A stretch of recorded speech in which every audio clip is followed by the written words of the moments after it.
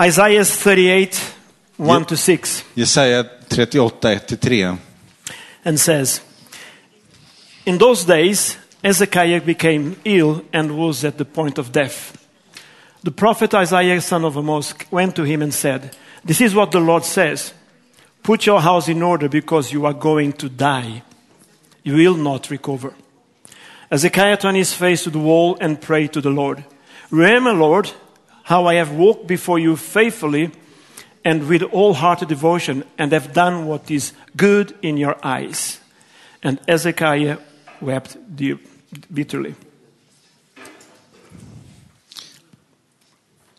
Vid den tiden blev Hiskia dödssjuk.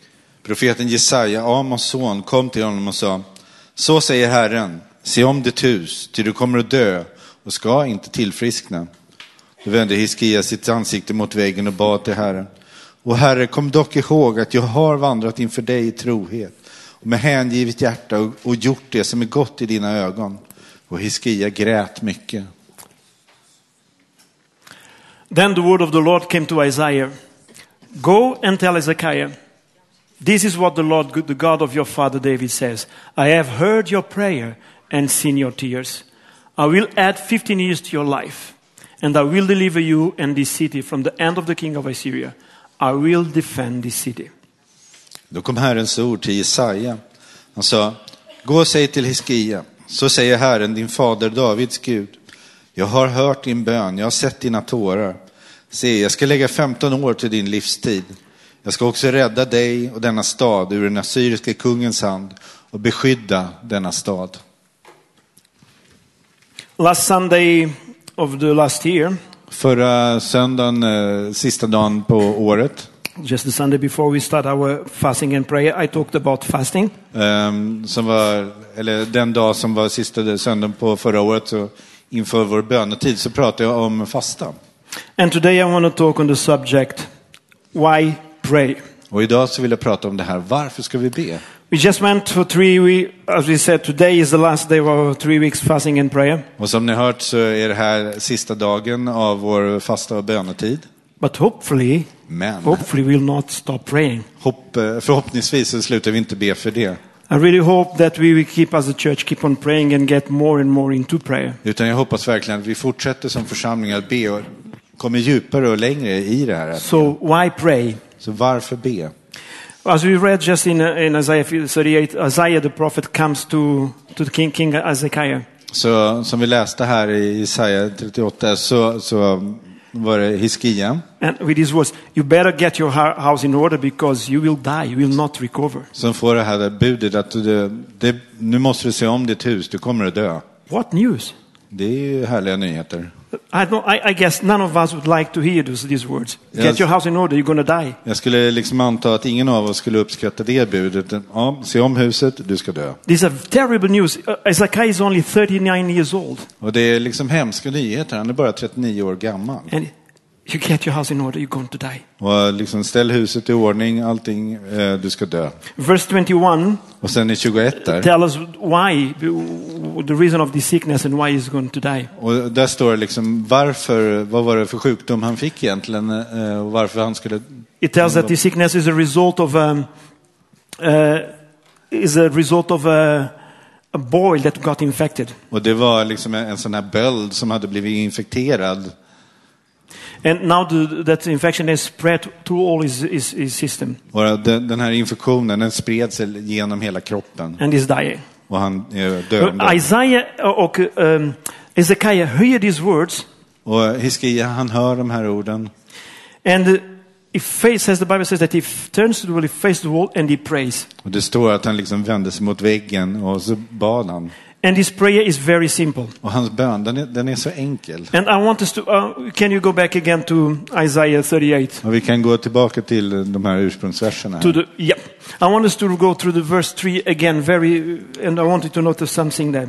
Och där vill jag ta vers 3 igen och gå igenom den. He prays and he doesn't even ask nothing to God. Och här ber han ber inte ens om någonting. He turns his face to the wall. Utan han bara vänder sig mot väggen. And listen to what he says. Och lyssna till vad han säger. He appeals to God's memory. Han vädjar liksom till Guds minne. He appeals to the memory of God. Han vädjar till Guds minne. Not even to the mercy of God. Och det var inte ens om Guds barmhärtighet. God is going to be mercy towards him. Gud, han kommer att vara barmhärtig mot honom. But he appeals to the memory of God. Men det är inte det han vädjar till, utan det är till Because his Guds prayer minne. is just, remember Lord how I have walked before you faithfully and all heart devotion. Och där han säger, kom ihåg att jag har vandrat inför dig i trohet med hängivet hjärta. And how I've done what is good in your eyes. Och jag har gjort det som är gott i dina ögon. That's all his prayer. Det är liksom hela bönen. And then it says that Hezekiah cried. Och det står att han grät. He wept bitterly. Och bittert. He hears these news. Han får nyheterna. He knows that prophet Isaiah's words will come to pass. Och han vet att Jesajas profetier, de sker alltid. He understands his time is over. Och han vet att nu är det slut. So he prays to God. Så han ber till Gud. A simple prayer. En så enkel bön. Remember Lord, I have been faithful and devoted to you. Kom ihåg att jag har vandrat inför dig i trohet. A simple prayer, but God honored his prayer. En så enkel bön som Gud liksom hedrar. And I love it the way he also adds in verse 5. Och jag älskar det som står där i vers 5. Says that this is what the Lord says. Där står, så säger Herren.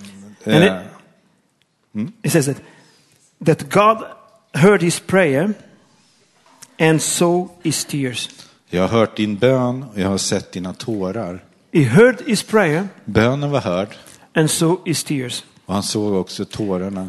You don't have on the PowerPoint, but Psalm 58 verse 6 says that God bottles up our tears and records them in his book. Och vi har inte det här på PowerPoint, men i Psalm 58 så står det att han samlar våra tårar och skriver upp dem i sin bok.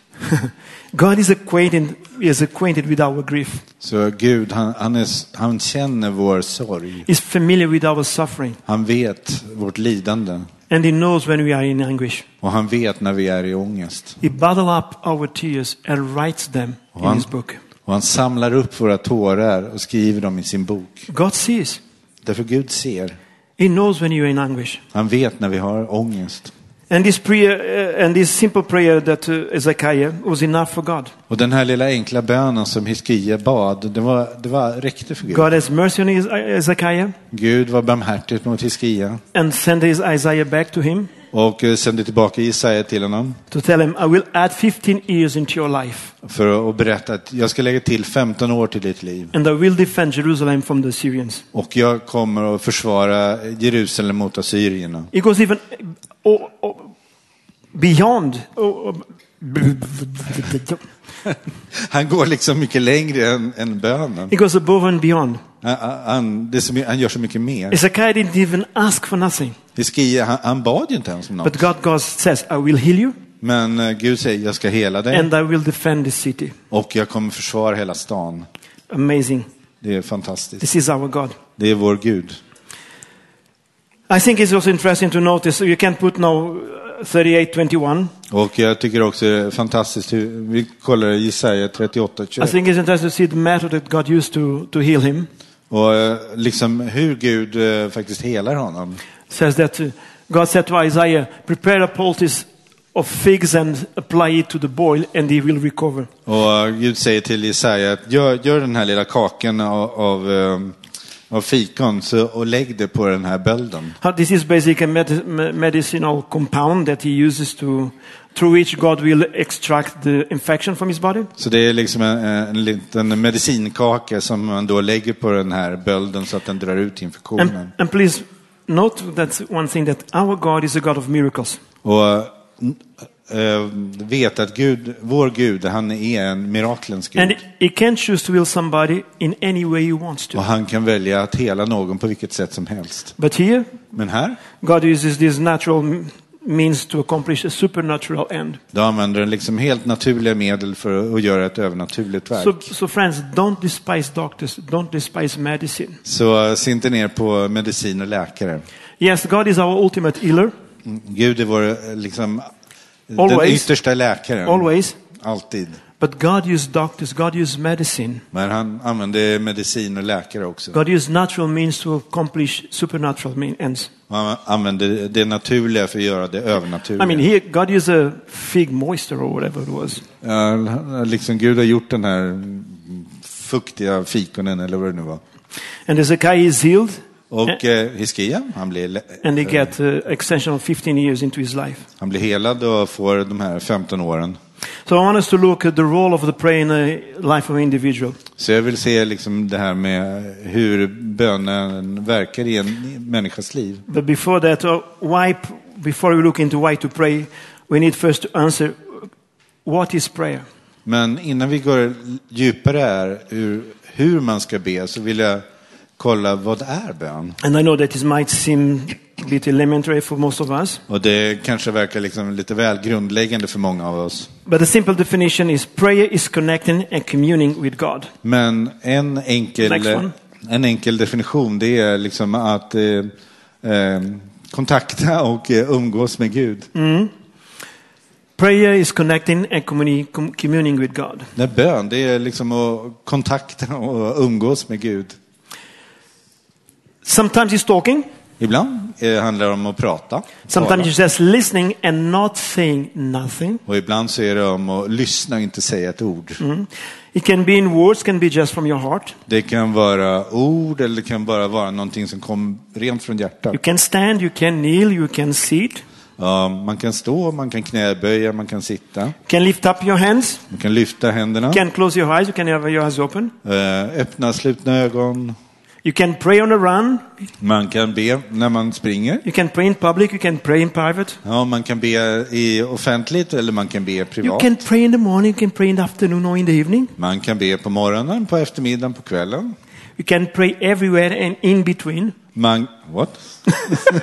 Man kan be överallt och liksom emellan allt. The main thing is that we need to pray. Men huvudgrejen är att vi behöver be. We need to pray. Vi behöver be. You say, well, I don't really have time to pray. Och någon kanske säger, ja men jag har inte tid att be. I really can't afford to pray. Jag har liksom inte råd att be. You can't not afford to pray. Faktum är att du kan inte. I know it's a double negative there. Ja, sorry, but you understand what I mean. Du har inte råd att inte be. Prayer is so important that we cannot afford not to. Så vi har inte råd att inte be. Because when you do that, because if you do that, we deny and we rob ourselves of what God wants to do in our hearts. För när vi inte ber, då liksom säger vi nej och liksom nekar oss själva det som Gud vill ge oss. And in our lives, because we don't spend time praying before God. För att man inte tar den här tiden och umgås med Gud. You don't take time to seek his face. Man tar inte tiden att söka hans ansikte. The Bible exhorts us to pray. Bibeln, den uppmanar oss att be. The next verse, just some examples. Romans 12. Som i Romarbrevet 12. Says, be joyful in hope, patient in affliction, faithful in prayer. Ja, var glada i hoppet, tåliga i lidandet, uthålliga i bönen. Next one. Och nästa. Colossians 4.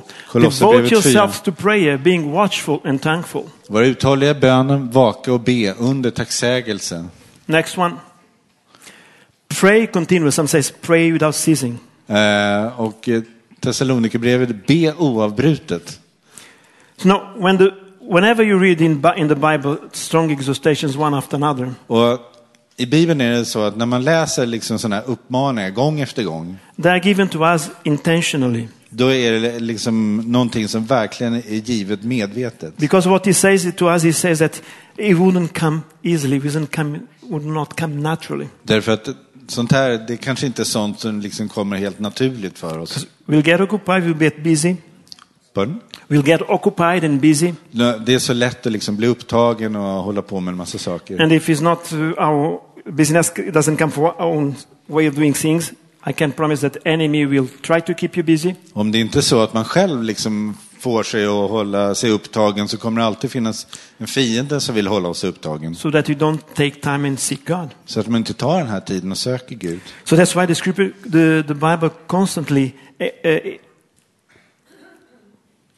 så därför, encourages. Och det är därför som Bibeln hela tiden liksom uppmuntrar oss.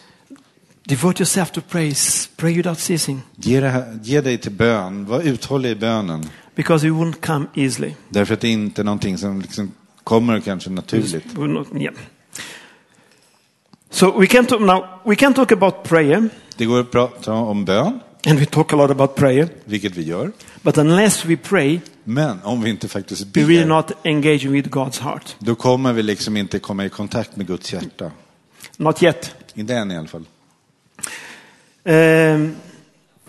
We don't engage with God's heart. Och vi liksom får inte kontakt med Guds hjärta. So why pray? Varför be? I'm going to give you a few.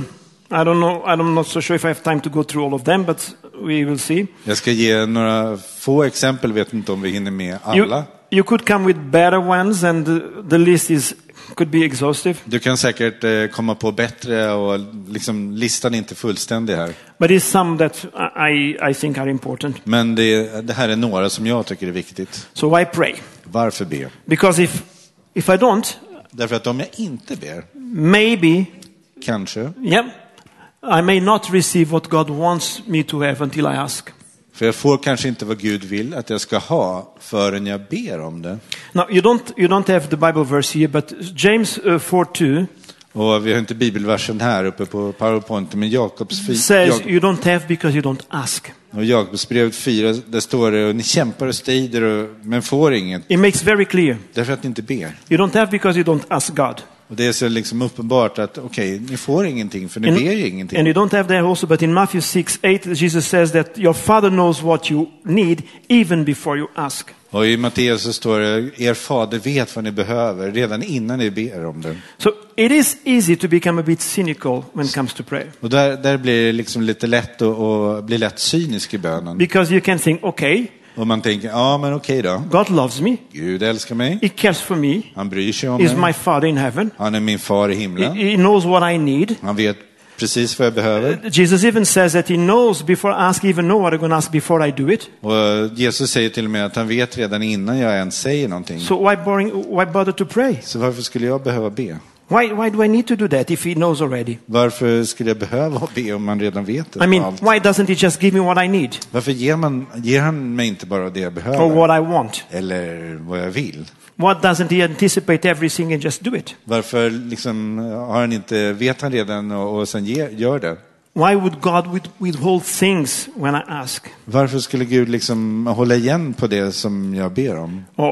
Eller det jag vill ha? Or for until I ask? Eller fram tills dess jag faktiskt ber. Now, it isn't that God withholds everything from you or from us. Det är inte för att liksom Gud håller tillbaka allting. He certainly anticipates what you and I need. För han vet vad vi behöver. And you better believe that there have been times that God just pour out blessing upon you before you even asked. And even though you don't ask. Och man behöver verkligen vara medveten om att Gud, han ger så mycket av det som vi behöver långt innan vi ens ber om det. Even things that we do not deserve. Och många saker som vi inte ens är liksom värda. Because he's already anticipated that he's taking care of it. Därför att han ser redan behoven och ser till dem. It's like we parents, I mean, we don't do that to our kids, do we? Det är som att vara förälder, det är inte så vi behandlar våra barn. I don't gonna give you anything until you ask me. Ja, kära son, jag kommer inte ge dig någonting förrän du we frågar don't do that. mig. If we see that our children needs a pair of shoes, we don't wait for them to ask for a pair of shoes. We get them a pair of shoes. Utan om vi ser att barnen behöver skor, då fixar vi skor innan de börjar be oss om det. If we see that our kids are angry, we don't wait until they ask for give me something. We feed them. Och om vi ser att de är hungriga, det liksom väntar man inte tills de börjar fråga. We don't treat our kids in that way. Det är inte så som vi behandlar våra barn. And God, our Father in heaven, He doesn't treat us that way. Och Gud som är vår far i himlen, han behandlar inte heller oss. But there is times that God waits or wants us to come to him and to ask. Men det finns tider då Gud vill att vi ska komma till honom och be om saker. Varför? Because when you do that, we are learning a few things. Därför när vi gör det, då lär vi oss några saker. We learn humility. Vi lär oss ödmjukhet. Do you ever have time to ask someone for something? Om du tycker att det är svårt att be om någon om något. You know, because you don't want to impose yourself or you don't want to be a burden for that person. För man vill liksom inte störa störa den här personen. So I don't want to ask. Nej, men inte ska jag fråga. And we can treat God in the same way. Och på samma sätt så kan man känna gentemot Gud ibland. I don't want to impose, I don't want to ask. Men inte vill jag störa Gud eller inte ska But jag when fråga. we do, God is teaching us humility. Men här lär Gud oss då ödmjukhet. Because friends, it takes humility to ask. Därför det behövs ödmjukhet att faktiskt fråga. So we say, okay, God, I'm going to humble myself and I'm going to ask you. Och så man säger, Gud, jag ödmjukar mig. Jag ber dig om saker. We also learn patience. Och man lär sig lite tålamod. Because from the time you ask until you get the answer, you have to wait. För mellan det här att man ber och man får svaret, då bör man vänta lite. Wait for that which you have asked for. Och vänta på det här som man har bett om. So we learn all these different things. Så man lär sig lite olika saker. So that's why God wants us to come to him and to ask. Så därför vill Gud att vi ska komma till honom och be om saker. Because we learn to appreciate and to respect and honor and worship. Och vi lär oss att respektera och ära och tillbe honom. The one who has provided for us that we have asked for. Den som förser oss med det som vi har bett om.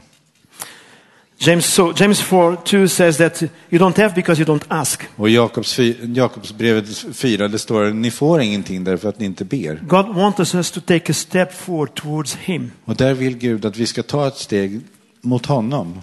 And he wants us to engage our heart with this. Och han vill att våra hjärtan ska vara med när vi gör det. Father, I need this. Far, det här behöver jag. Father, this is what I need now. Det här är vad jag behöver just nu. This is my desire, so I pray to you. Det här är min längtan, så jag ber. And God will filter through all our requests. Och Gud, han filtrerar alla våra behov. Because it's not that everything we ask he's going to give us right away. Det är kanske inte alltid så att allt vad man ber om, det får man direkt. Because you and I, we don't have the understanding or the capacity. För man har inte alltid den förståelse eller kapacitet. To realize that some things that we're asking for, they will not be good for us. Att inse att alla de där grejerna som man ber om, det kanske inte alla som är så nyttiga But för God en. does, he knows. Men Gud, han vet, han känner. He knows. Han vet. So don't think that God is like, the genie in the bottle. Så jag tror inte att Gud är liksom med anden i lampan. I desire this and everything just comes. That's not prayer. Liksom Gud, jag vill ha det här, och så får man det. That's not what prayer is all about. Det är inte allt vad bön är. I just throw some things and God will... Jag kastar ut någonting och så får jag någonting. God is our Father in heaven that loves us. Gud är vår far i himlen som älskar oss. And sometimes his answer will be yes. Och ibland så är svaret ja. Sometimes it will be no. Och ibland är det nej. And sometimes it will be not yet. Och ibland så är det, vänta lite. Not now. Inte än. And you and I, we must be willing to trust him. Och där måste man då lita på. As our Father always wants the best for us. Att han som fader vet det bästa för oss. So if anytime he says no to any request that you ask, or if he says not yet. Och varje gång som man då säger nej eller väntar på någonting som man ber om. Just trust him. Don't get upset, don't get angry. Bara lita på honom och liksom bli inte orolig eller upprörd. But he says, make your requests known unto me. Men han säger att gör alla dina önskningar kunniga inför mig. I want you to come and ask. Jag vill att du ska komma och be. But there is a warning also. Men det finns en varning också. Next verse. Nästa vers. James 4:2 says, you don't have because you don't ask. Och där står att ni ber men får inget. But James 4:3 och där i 4:3 så står det says, when you ask you do not receive because you ask with the wrong motives, that you may spend what you get on your pleasures. Och ni ber men får inget därför att ni ber illa för att slösa bort allt på njutningar. The reason sometimes you don't have is because you don't ask. Orsaken ibland att vi inte får någonting är för att vi inte ber om det. But there is another reason why we don't get what you ask sometimes. Men det kan också finnas en annan orsak till att vi inte får det vi ber om. It's because when we ask with the wrong motives. Och det är när man ber med de här felaktiga motiven. Now, that doesn't mean that everything that you don't get from God is because you pray with the wrong motive. Och det här betyder då inte att allting som man inte får skulle vara på grund av dåliga felaktiga motiv. Sorry, Peter. Sorry. But it does mean that if you ask with the wrong motive, the answer will be no. Men det betyder att om motiven är fel så blir svaret nej. Do you get what I'm saying? Let me repeat. Förstår ni hur jag menar? Not every time God will say no to you. Inte varje gång som Gud säger nej till en. It's because your motive is wrong. Är det för att motivet skulle vara felaktigt? It's not because you're asking with the wrong motive. Utan It's not because you're asking with the wrong Och det motive. är inte för att allt skulle vara av dåliga, felaktiga motiv. But if you ask with the wrong motive, Men- the answer will be no. Men om man ber med felaktiga motiv så blir svaret nej. Why?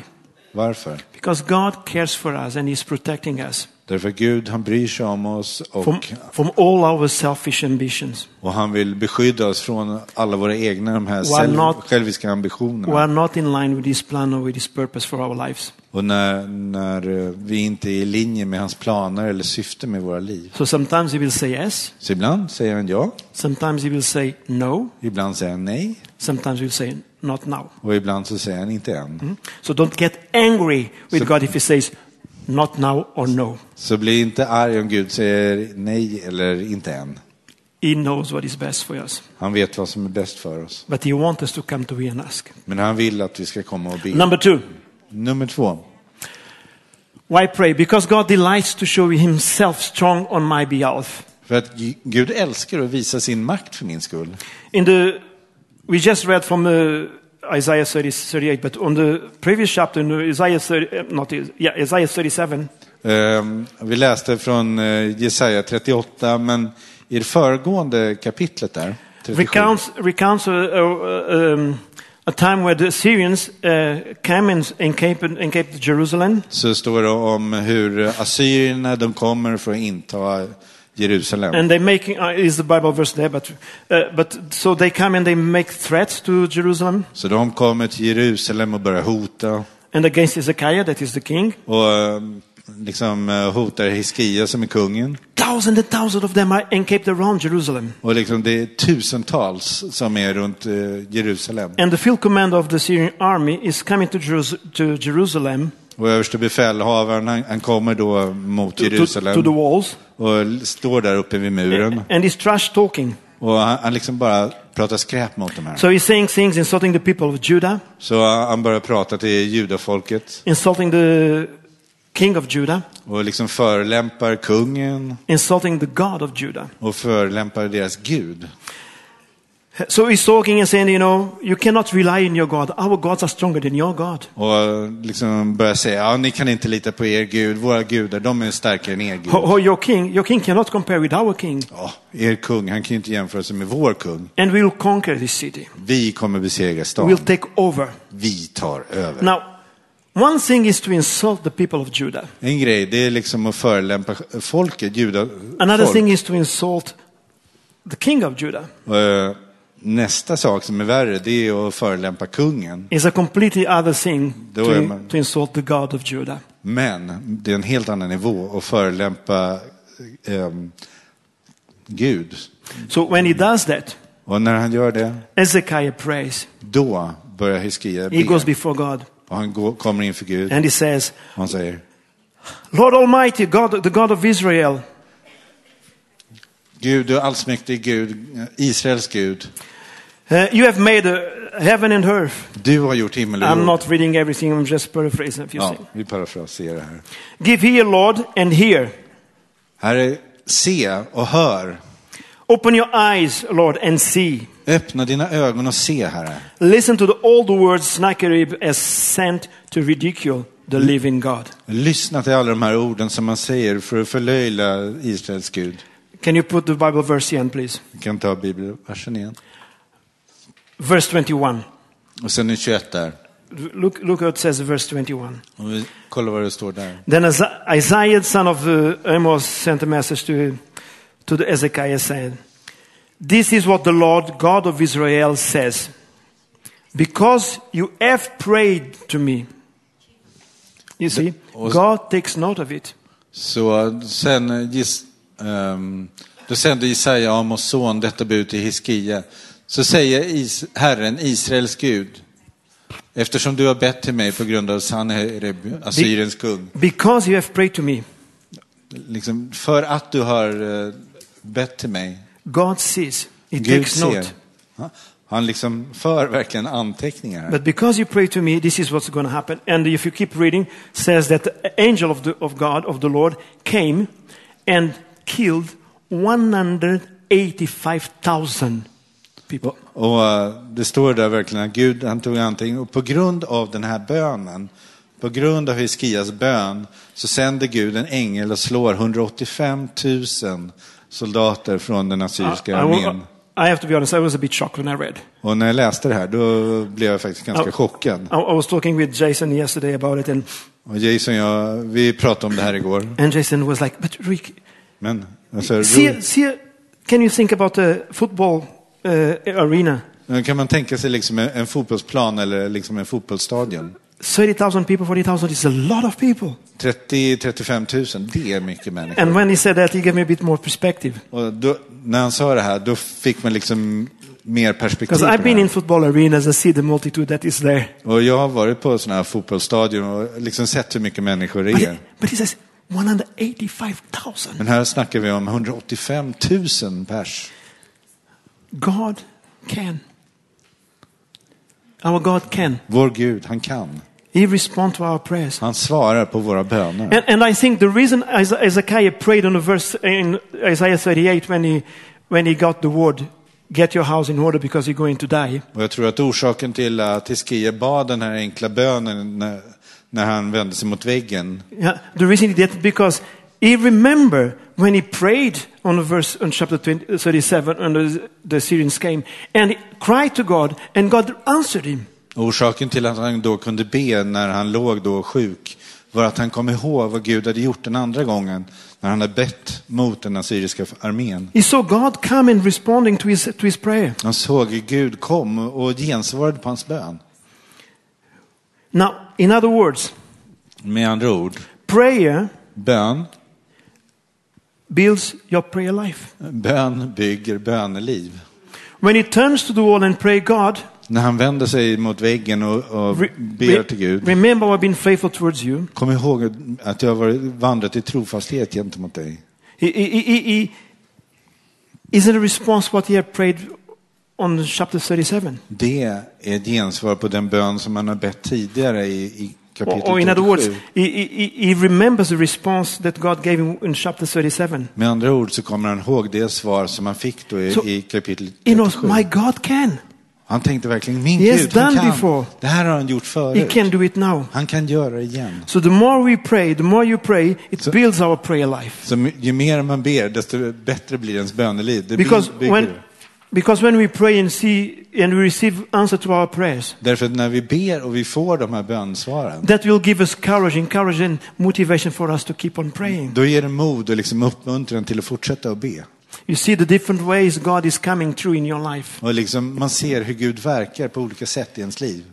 Quick, next one. Okej, lite snabbt. Nästa.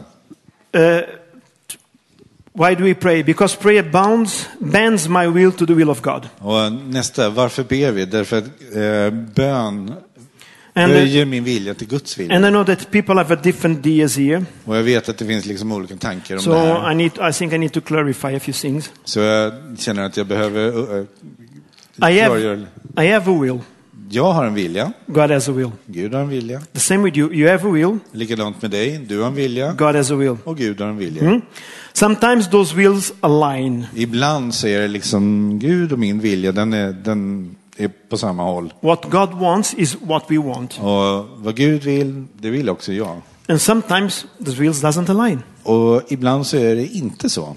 God wills something, you don't will it. Och Gud vill någonting och det vill inte jag. So in these moments when my will is not in align with God's will. Så när det är så där att min vilja och Guds vilja inte är åt samma håll. Or if I don't know that which I wish or that I like is the right thing. Eller det är någonting som jag inte vet vad som är det rätta.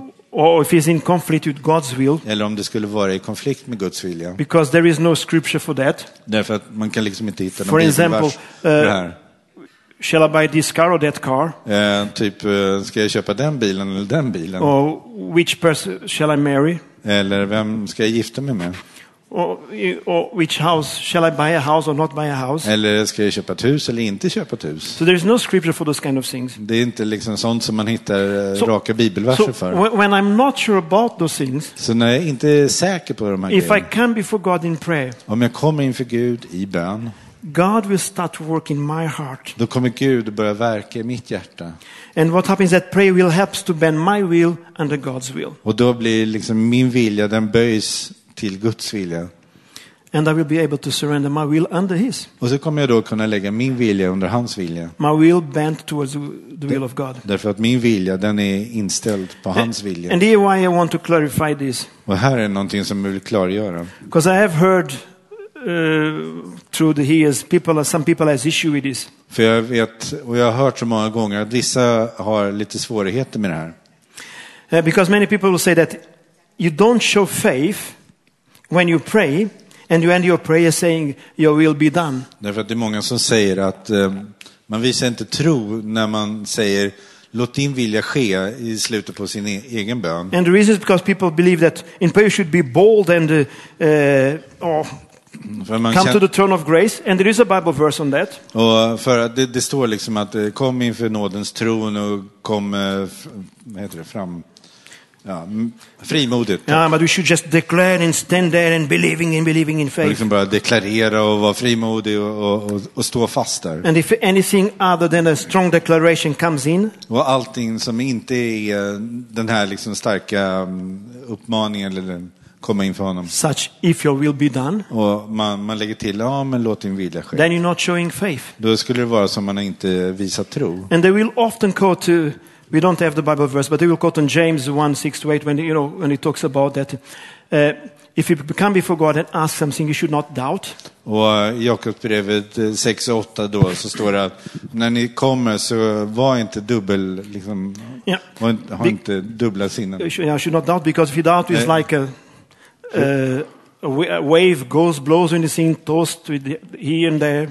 Och när ni kommer inför honom så tvivla inte, för den som tvivlar han är som ett skepp på havets vågor och hit och dit. And that man should not think that he will receive from God anything because he's double-minded in all his ways. Och den personen ska inte tro att han får någonting därför att han är liksom dubbel i allt vad han håller på med. So we can look to a verse like that and almost sounds like we just need to go and kind of assert God. Och där kan det då framstå som att man ska alltid komma inför Gud och liksom bara and not doubt. Och inte tvivla.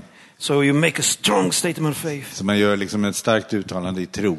But the issue is, what is the doubt that James is talking about here? Vad är det för tvivel som man egentligen pratar om här? I think it's incorrect to say that the doubt he's talking is about the doubt of faith. Och jag tror att det är felaktigt att säga här liksom tvivlet i tron. Because interpretation can be, well, if you doubt what you're asking. Därför att tolkningen kan bli att om du tvivlar om det som du frågar om. So then you don't have faith. Då har du ingen tro. And you're not going to get. Och då kommer du inte heller få något. Because you're double-minded. Därför att du är liksom dubbel. But I believe the doubt that is talking here. Men jag tror att det tvivel som man pratar om här. Is about doubting God. Utan det är liksom att tvivla på Gud själv. If you doubt God. Därför att om man tvivlar på Gud. If you doubt that God is able, om man tvivlar på Gud överhuvudtaget skulle förmå, then you're double-minded person. Då är man dubbel i sitt sinne. Why are you asking God for something that you don't believe that he is able to do? Varför ber du Gud någonting om du faktiskt inte tror att han skulle kunna göra det? That's double-mindedness here. Det är i sig verkligen att vara dubbel. So the issue in James 1:6-8 is don't ever doubt God. Så därför står det i Jakobsbrevet 1:6, tvivla aldrig på Because Gud. God can do exceeding abundant beyond we can have open imagine. Därför att Gud kan göra långt mer än vad vi kan tänka och begära. I mean, remember in Matthew chapter 8 verse 2. Och kom ihåg Matteusbrevet 8:2. Comes this leper guy and comes before Jesus and says, Jesus, if you are willing, you can make me clean. Och där kommer den här spetälske till Jesus och säger, men Herre, om du vill, då kan jag bli ren. He never doubt God. Han tvivlade liksom inte på Jesus. If you're willing, you can make me clean. Att om du vill så kan du. His doubt was, are you willing to do that for me? Utan hans tvekan tvivel var, det var liksom, vill du faktiskt det här? I heard that you can do it. Jag har hört om att du faktiskt kan det. But can you do that for me? That was the doubt. Men vill du göra det för mig? Det var hans tvivel. So to come before God and say, God, I'm not so sure about this. Så komma inför Gud och säga, men Gud, jag är inte riktigt säker på det här. I cannot see everything clear, but let your will be done in this area. Det här är liksom inte helt glasklart för mig, så låt din vilja ske i det här. And Jesus modeled that for us. Och Jesus han var liksom förebilden för oss. In Matthew 6 when the disciples come to him and say, teach us to pray. Och Matteus 6 där lärjungarna kommer till honom och säger, Herre, lär oss att be. which is a strong indication that we all need to learn how to pray, right? Vilket är en ganska stark indikation på att vi ska lära oss att be. Teach us to pray. Herre, lär oss att be. It starts. Jesus says, thy kingdom come. Och så börjar han med den här, låt ditt rike tillkomma. Thy will be done. Låt din vilja ske. On earth as is in heaven. På jorden så som i himlen. And in Gethsemane. Och sen i Getsemane. When Jesus is just hours to the cross. Och när han är bara några timmar bort från korset. For example, in Luke 22:42 he says, Father, if you are willing. Så säger han till fader i Getsemane, Herre, om du vill. Take this cup from me. Så ta den här koppen från mig. Yet not my will, but yours be done. Men inte som jag vill, utan som du vill. God wants us to come before him. Gud vill att vi ska komma inför Friends, honom. I will stop here. Jag slutar här. The fourth one would be pray, combat anxiety, fear and worry and temptation. Och den fjärde, det skulle vara det här att bön bekämpar ångest, fruktan, oro och frestelse. And the last one would be number 5 would be why pray? Because prayer is a pathway to forgiveness. Men den sista punkten då skulle vara för att bön är vägen till förlåtelse. Because we all have sinned and need forgiveness from God. För alla syndar vi och behöver förlåtelse från Bible Gud. says in Isaiah that it's our sins that make separation between us and our God. Och i Jesaja så står det att det är våra synder som hindrar oss och så kommunikation med Gud. But First John 1:9 says if we confess our sins. Medan första Johannesbrevet säger att om vi bekänner våra He's synder, faithful and just not only to forgive us but also to purify us from all uncleanness and righteousness. Så om vi bekänner våra synder är han trofast och rättfärdig så att han renar oss från all orättfärdighet.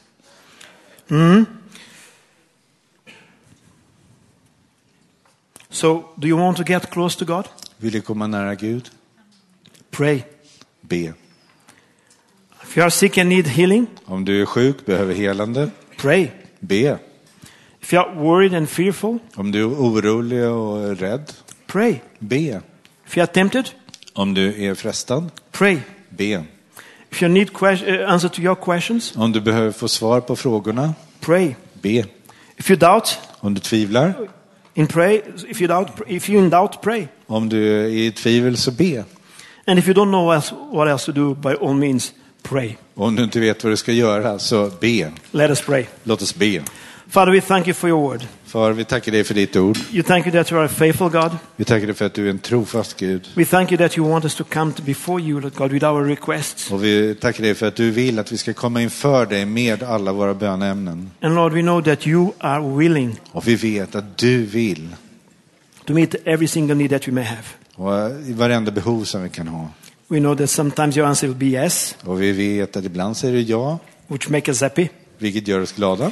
But Lord, I pray for the courage and that we can continue trust in you and wait on you. Men jag ber också om modet att fortsätta att be. When the answer is no or not now. Eller när svaret blir nej eller vänta. In Jesus' name we pray. I Jesu namn ber vi. Amen. Amen.